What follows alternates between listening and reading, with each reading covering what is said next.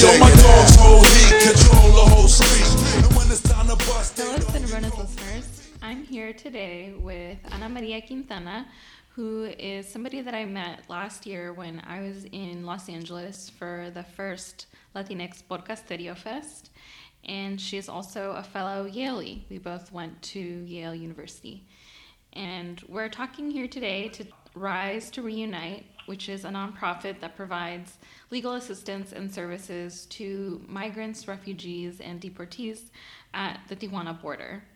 So just before getting more into our conversation, Ana Maria, I wanted to have you say a bit more about your background and talk about why you wanted to talk about Rise to Reunite.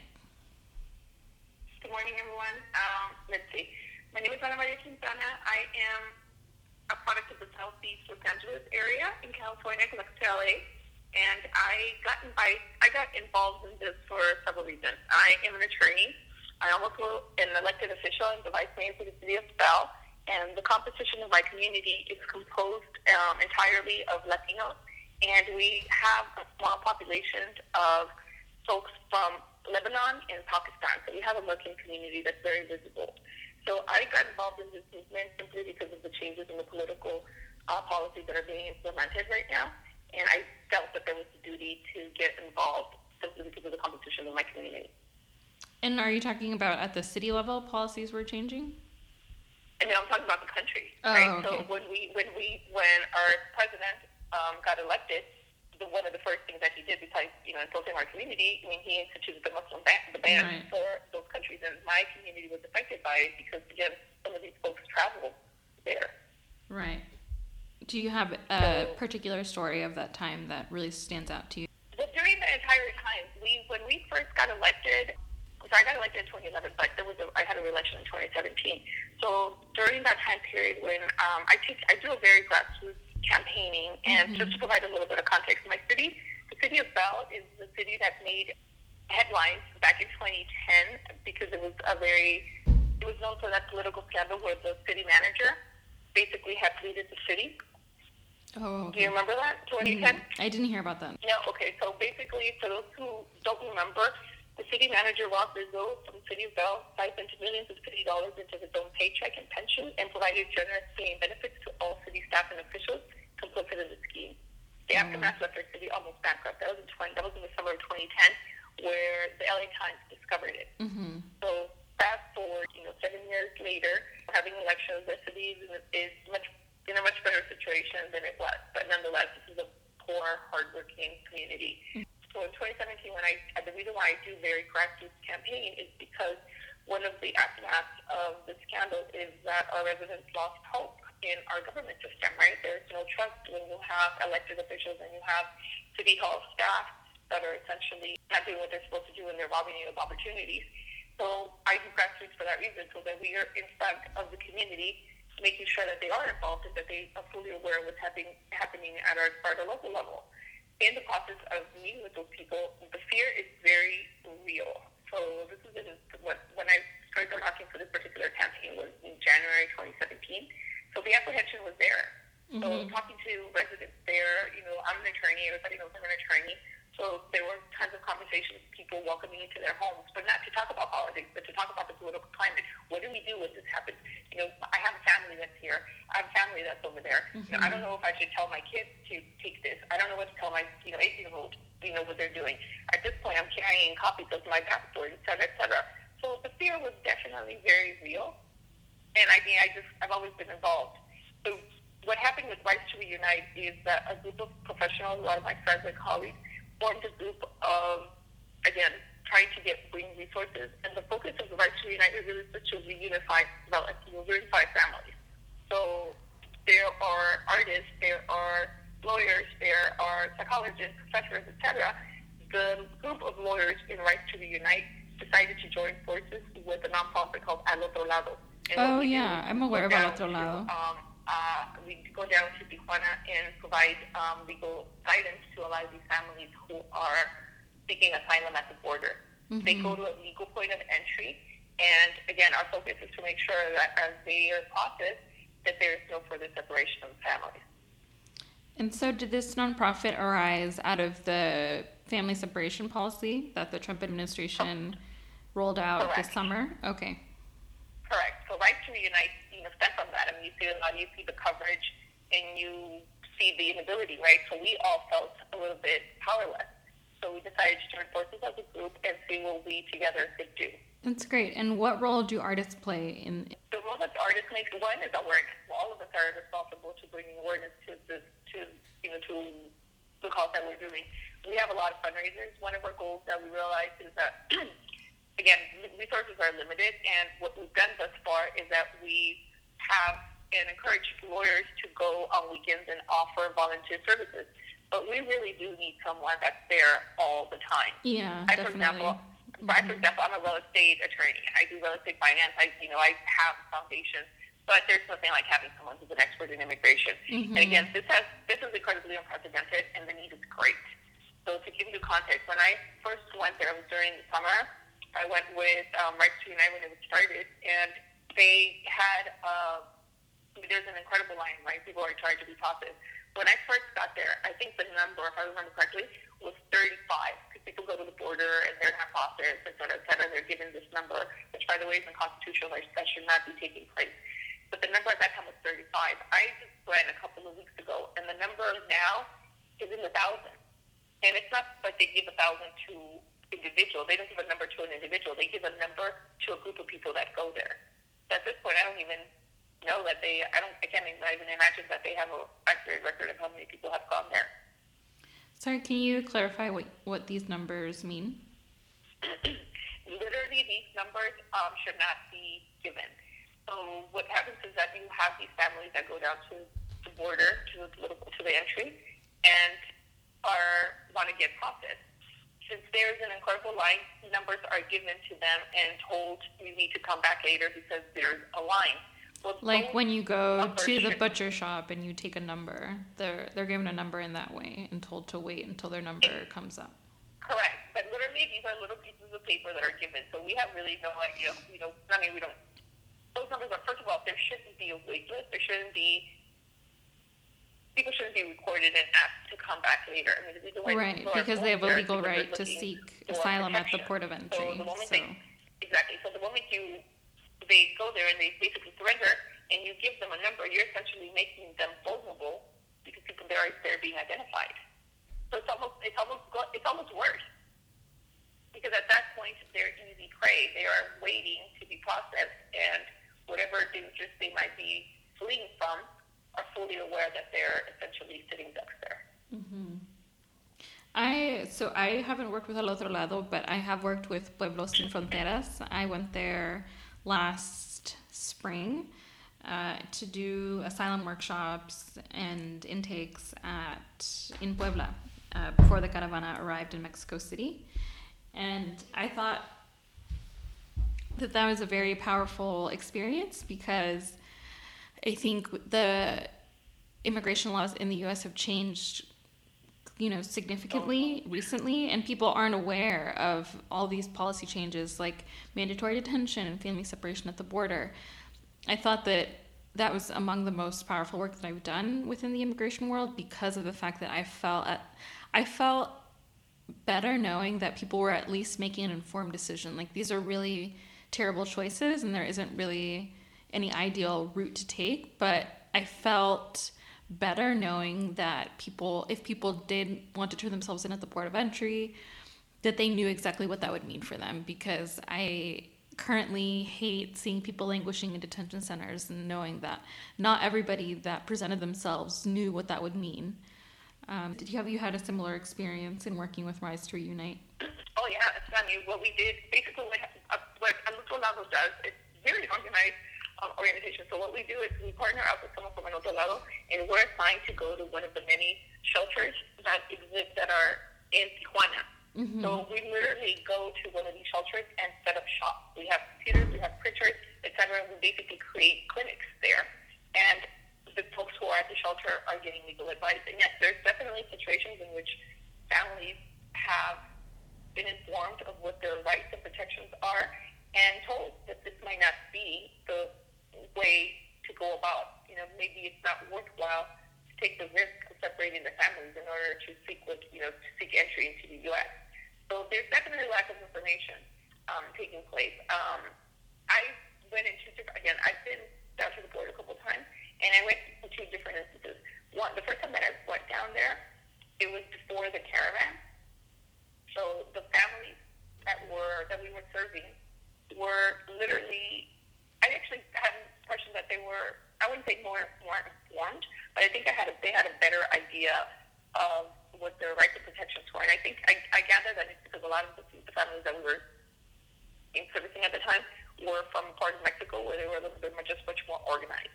When the caravan came through, then that situation changed a little bit different. It was definitely different. I think a lot of people were misinformed and were receiving misinformation along the way, which really saddened me. I am an organizer. I used to be an organizer with this. I was trained with SAU, United Farm Workers, and I was doing humanitarian work. I went to Columbia Law School, so we did a lot of that stuff. I happened to be in New York City at Columbia Law when 9/11 hit. So I dealt with a lot of families that were suffered in the aftermath there. Mm-hmm. So what I did personally was I focused on identifying minors because you saw that there were a lot of children there that were unaccompanied. So myself and a couple group of attorneys, when we were at the center looking, trying to see what it is that the services were needed, I focused on identifying kids because they were by themselves, etc. And a lot of those kids were encouraged to join the caravan. A lot of those kids were encouraged to come with very little guidance.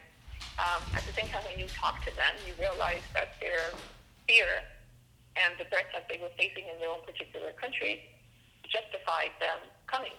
I mean, they quite honestly were fleeing. So our task was to gather those minors and take them to a shelter that were protecting other minors. And one of the things that struck me that was very heartbreaking is that throughout the day, I was able to find 19 young gentlemen, young boys, quite honestly, and took them to the shelter. But I wasn't able to find any young women at all. And that literally doesn't make any sense because we were talking to the families, we were talking to the people there, and there were young ladies that were traveling in the caravan, but they would not come out. And the young gentlemen, the young boys, when we were asking them, inquiring, they wouldn't disclose. They're like, they're around. Where are they? I don't know. They're around. Let's do this, et cetera, et cetera. And it was just very noticeable. There's no way that you can find 19 boys and no girls there. Because we're talking about them, but they're nowhere to be found. That's interesting. When you say unaccompanied minors, do you mean people that are coming without their parents or people who are coming completely by themselves with no family? Because I know that there's people who get classified as unaccompanied minors who actually did come with a grandmother or a cousin or an aunt or uncle. I did see many women who weren't coming with their parents, but they did come with other family members. So I'm wondering if that was also at play there. Because it was a big facility and there were a lot of folks there, I focused on unaccompanied minors. These are kids, boys that did not come with any relatives. Okay. So they didn't come with the grandma. They literally came by themselves. And so what is the future goal of Rise to Reunite, and what do you envision the organization doing moving forward? What we want to do is we want to fundraise and gather resources so we can hire more attorneys that will be providing these services down in Tijuana on a full-time basis. Mm-hmm. We need expertise, like you mentioned. The laws are changing constantly. So you do need to have a strong foundation in immigration law because, again, the laws are changing constantly. So you need to have that background in order to be able to keep up and be able to provide accurate advisory work to these families. So what we want to do is, again, fundraise and get resources so we can hire these attorneys to serve down there on a permanent basis. Yeah, I think that's really important because I think that this is a model that's frequently deployed at the border, is having volunteer attorneys come down every week. And the idea is that people will be so sympathetic to the need that there will always kind of be volunteers there turning in every week. But really, that's not the ideal system. We do need people who are trained immigration lawyers, experienced immigration lawyers at the border, so that people are receiving the most quality legal services that they can get. So I really applaud this effort.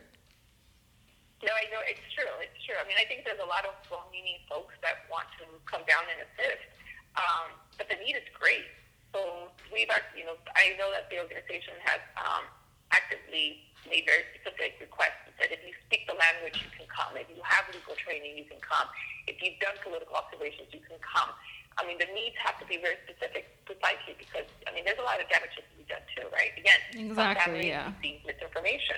So Yeah. they come and travel thousands of miles hoping for a better future when in reality they know that they're not, once they get the legal advice, they become aware that they weren't eligible. But the probabilities of them being able to pass their critical peer interview are very slim. Yeah, I think either way, people deserve to know the realities of their situation and to have a competent legal professional give them that assessment. And I think that you're right that people are well-intentioned, and I think that that's good. I don't think the volunteer efforts should stop. I just think that there should be at the core a group of really experienced immigration lawyers that can ensure quality services are given.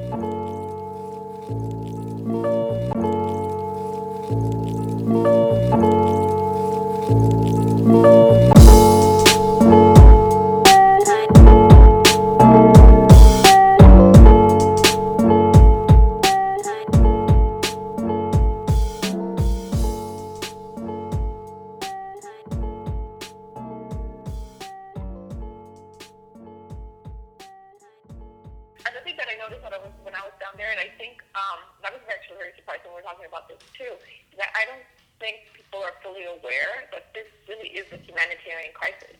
Right. There are international treaty laws that are being violated left and right. Yes. The United States has signed on and has taken. Well, we have a duty to protect these people. It's under law. Right. These treaties mandate it too, and folks are completely ignorant about that. And I'm talking about officials, the Border Patrol on both sides, in the U.S. and Mexico, where they're, according to them, I've actually had one official from Mexican side saying, what are we supposed to do with so many people? And our comment was, you abide by the law. Having so many folks here does not justify you violating the law because you cannot handle it. This is an issue of enforcement, but that does not give you the right to violate the law simply because you are finding yourself overwhelmed. Well, I just think also what's always missing from this conversation is the larger context of U.S. intervention that's creating these larger numbers of people migrating. And I think if we want to cure the problem of border officials feeling overwhelmed with migration, then U.S. intervention needs to cease in Latin America so that economies can better thrive.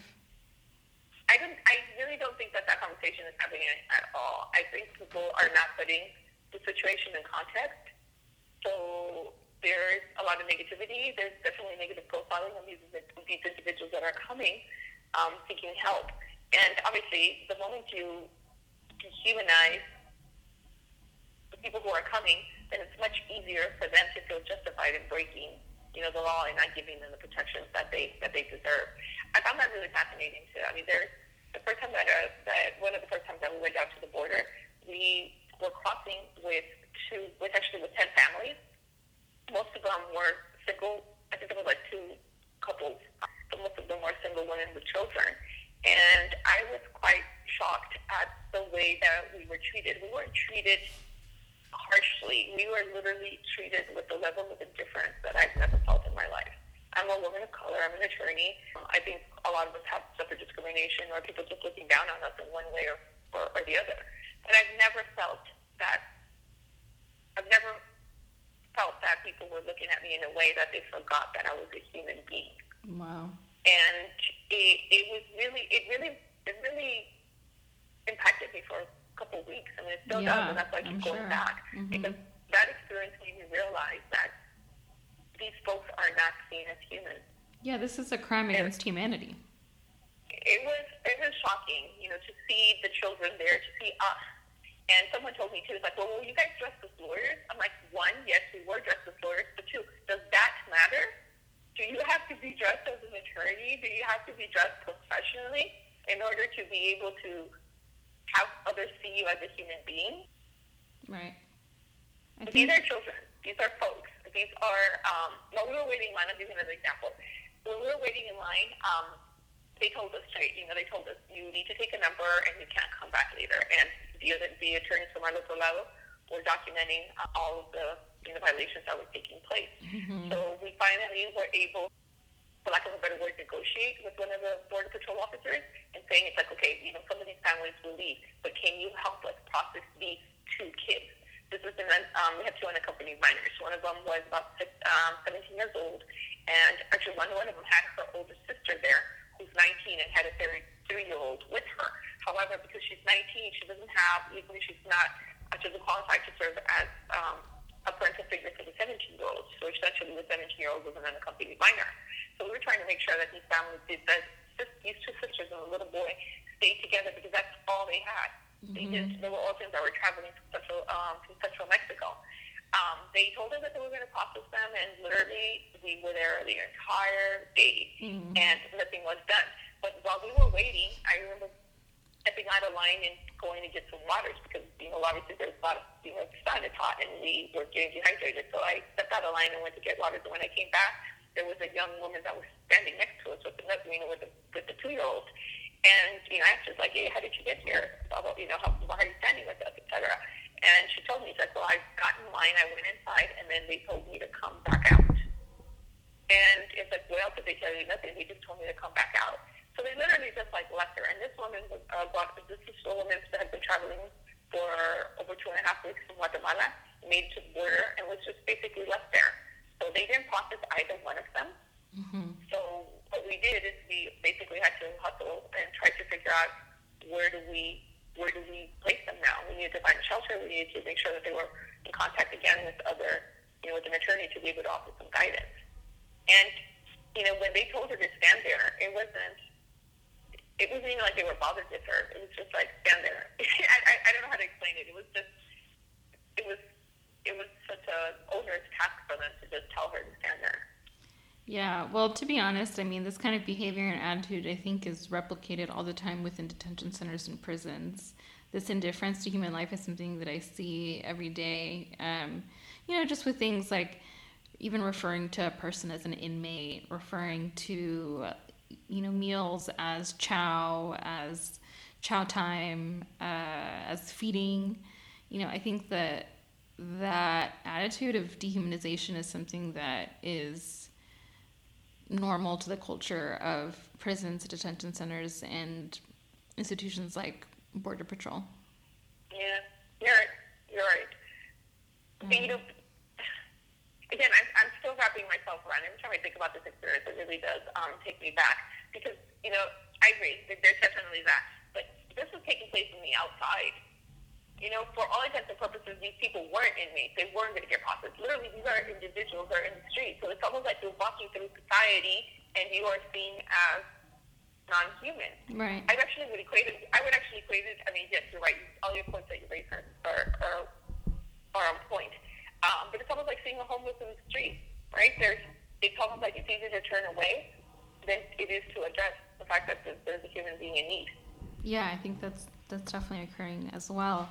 So I don't want to be mindful of your time. I don't want to take up too much of your time. And no, not at all. Just wanted to ask you if there was anything else that you wanted to discuss before signing off. No, not at all. Actually, I want to thank you for your time. Right to Reunite continues to work really hard.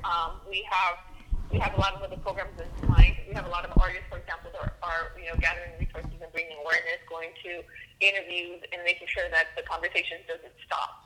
Because people are focusing a lot on, the caravan and whatnot, and I don't think the conversation, some of the conversation has kind of disappeared, and you need to provide a context that some of these families have been separated, and the U.S. has had no way to put them, to reunite them. Mm-hmm. This is something that they created and are not taking responsibility to reunify families that they deliberately, separated. That's one. And then second, again, shout out, please support a Los Volados. We need to have trained resources. We have to have trained attorneys. We need to have the adequate resources to be able to provide these families with the services that they need. Because if they don't receive them, they're going to go through even more damage. And that is just quite not right. It's just really unjust. Definitely. Well, thank you so much for taking the time to talk with us today. Thank you. Bye-bye. Bye. Who it is, son? Hey, yo, my dogs hold heat, control the whole street. And when it's time to bust, they